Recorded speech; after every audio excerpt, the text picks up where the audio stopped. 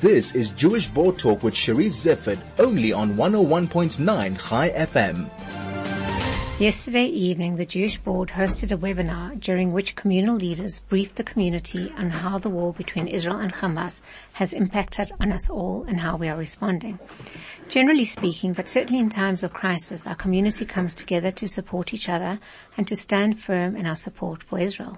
My colleague, Wendy Kahn, National Director of the Jewish Board of Deputies, joins me now to tell me about what our community is doing and what our communal leadership has been doing. Wendy, welcome and thanks so much. Have we got a 3-hour show? It has been a whirlwind. It's actually quite incredible how what has actually happened in the last 3 weeks. I've just been doing my reports now, and it's just mind blowing. I think what I just would like to focus on today, because it's just been so extraordinary. This morning I had the privilege of being on the Nelson Mandela Bridge, and we launched 221 balloons. Not launched, but we flew them. I'm not sure what the verb is.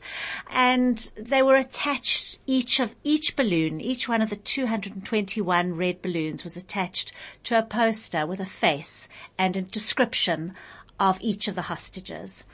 It was so poignant for me because we went early at 5:30 this morning to put them out. And I read each one, and I looked at every single, from the little babies to the little kids to the elderly people, and it really gave a face to the hostages and the absolute trauma that Israel is feeling, knowing that these precious individuals are in Hamas's hands in Gaza. But what was really extraordinary, and we chose the Nelson Mandela Bridge to do this because we wanted to be out there. We wanted it to be in the middle, the belly of the beast, in the middle of Johannesburg, that it would get that kind of traction, not just within our community. And it's lovely, and it was unbelievable, morale boosting, and it's already starting to do the WhatsApp groups, and social media, but really it got to people, it got outside of our community, and that's what was so phenomenal. Just walking along the Nelson Mandela Bridge, where people going to work, people coming home from work maybe in the mornings, and people were so receptive and so interested and wanting to talk and wanting to ask questions and reading each one of the profiles. And there was not one negative incident at all the entire morning. And incidentally, it is still up, so if anybody wants to go until 2:00, so there's another nearly 2 hours to just go and drive across Nelson Mandela Bridge and see it. And I mean, how poignant that the name Nelson Mandela, for something so, talking about freedom and the freedom of these hostages. It really was just an incredible opportunity to engage with people. And each one of those people are going to go home to their tables tonight and to their communities and to their churches. And it was really incredible. And we will be launching the amazing footage that we got. We had drones and we had video, and it will be starting to come out and emerging on social media. And I really encourage you, share it, get it out there, get it to the international community, to the local community. Let's get out the message about these hostages. I just want to tell you a personal story, because one of the hostages is a very close friend of mine, Vivian Silva, and I sat next to hers, and it was really quite emotional for me. This is a woman who has dedicated her life to peace. She has trained hundreds and hundreds of South Africans in the programs that I have taken to Israel. She was a founder of Women Wage Peace, who we brought to South Africa in 2019. She is involved in an organization that takes cancer patients from Gaza to Jerusalem. She's an extraordinary woman, and I sat next to her picture, and as much as I am really praying for the release of 221, this is a very special person for me. Wow, Wendy. Our community has been, is in mourning. The reality is we're traumatized and we're in mourning. Yeah. And so it is reassuring to know that the leadership is working so closely together at every single level, from politics to media to help providing psychological support. Do you want to talk a little bit about where we're at? Yeah, I think that is incredible. And we have had so many communal leaders meetings that we've convened and that others have convened. We had our second webinar last night, where we really were able to update the community on everything from the political developments, which, let's be honest, change on an hourly basis, and how we're responding to them, to issues of the media, which you addressed, and then security, very importantly, and we had Stephen Goldberg, who gave a really, really good report. We cannot be intimidated. We cannot sit in our houses. We cannot. Tomorrow we need to go to shul. We need to go. Even those who don't normally go to shul, I encourage you. Yes, for sure. And I think what the message is, we cannot be intimidated. It's going to be a long process now. We can't hide in our houses.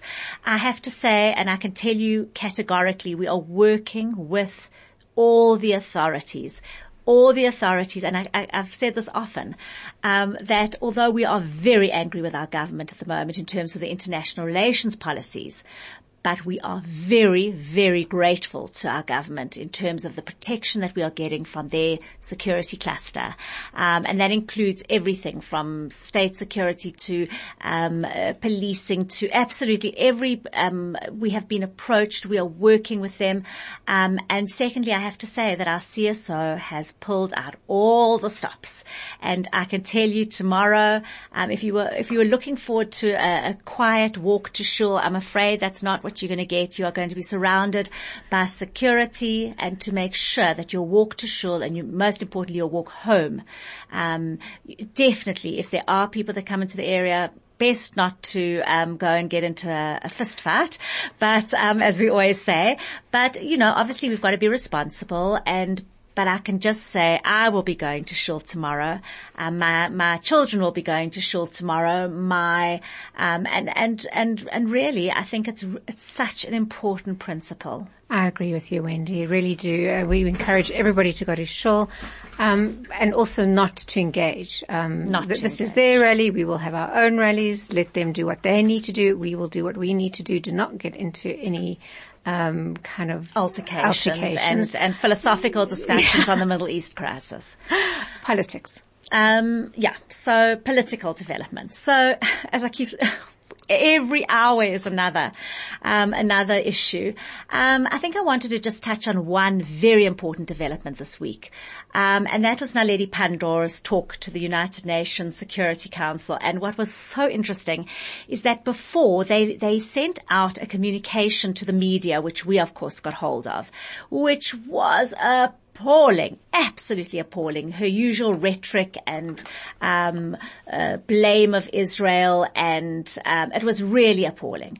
And we were ready. We were getting our boxing gloves on and starting to write nasty statements. And then when she actually stood up, the speech was radically different. It was like chalk and cheese. The three issues that we have been hammering on about suddenly made their way into the speech. So she called for the release of the hostages. She condemned Hamas, which must have been really hard for her to do. And thirdly, she expressed sympathy for the Israelis in addition to the Palestinians. So it is interesting. But she also called for a two-state solution. And she called very firmly for a two-state solution. But maybe that's four things. But what was interesting is that the media, I think many of them hadn't actually watched her actual speech, and they were relying on the previous draft. And we've been, it's just been fascinating to see their reporting, because their reporting was absolutely incorrect in terms of the actual speech that she gave. Wendy, I think the last thing we need to talk about is, you're looking at me excitedly. I'm getting nervous. Okay, I'll launch us off. It's the amount of support that our friends have come out. Last week, you and I attended a Safi event and a Jerusalem Prayer Network event organized by Christian Friends for Israel. We know that there are a lot of initiatives. Tuesday, you saw it wasn't a protest, but I don't know if you can call it a picket outside the Santon Consulate by Alexander Youth Progressive Activism, who were wrapped in flags and demanding that America help release those hostages. Yeah. It's been absolutely phenomenal. And our church event, there were 500 church leaders all wearing the hostage awareness, t-shirts. But there are churches. I know in Cape Town there were 1,000 church leaders that came, and around the country, there are so many church leaders that are standing up. And I just also would like to mention, the issues with the Anglican Church, where they came out with a vicious statement before the war, and another statement that we were very unhappy with afterwards, which we wrote to them, and they did send a clarification afterwards. But it's just, there are so many church people who are with us. And I think just to say, Reverend, Peter Houston, he wrote one of the most phenomenal, he is from the Anglican Church, and he wrote the most incredible article, which is on our website, actually condemning the Anglican Church's stance and making a very firm, well, maybe not condemning them, but making a very, very firm stance that we need to stand up against anti-Semitism. I think what I would like to just say is that we have got so much everything is changing literally so fast. Please, I'm appealing to people, go onto our website, go onto our Facebook page. We really have been so careful to update it, to put relevant articles on, and just to make sure that our community is up to speed. On that note, thank you very much, Wendy, for joining me. That was Wendy Kahn, the National Director of the Jewish Board of Deputies.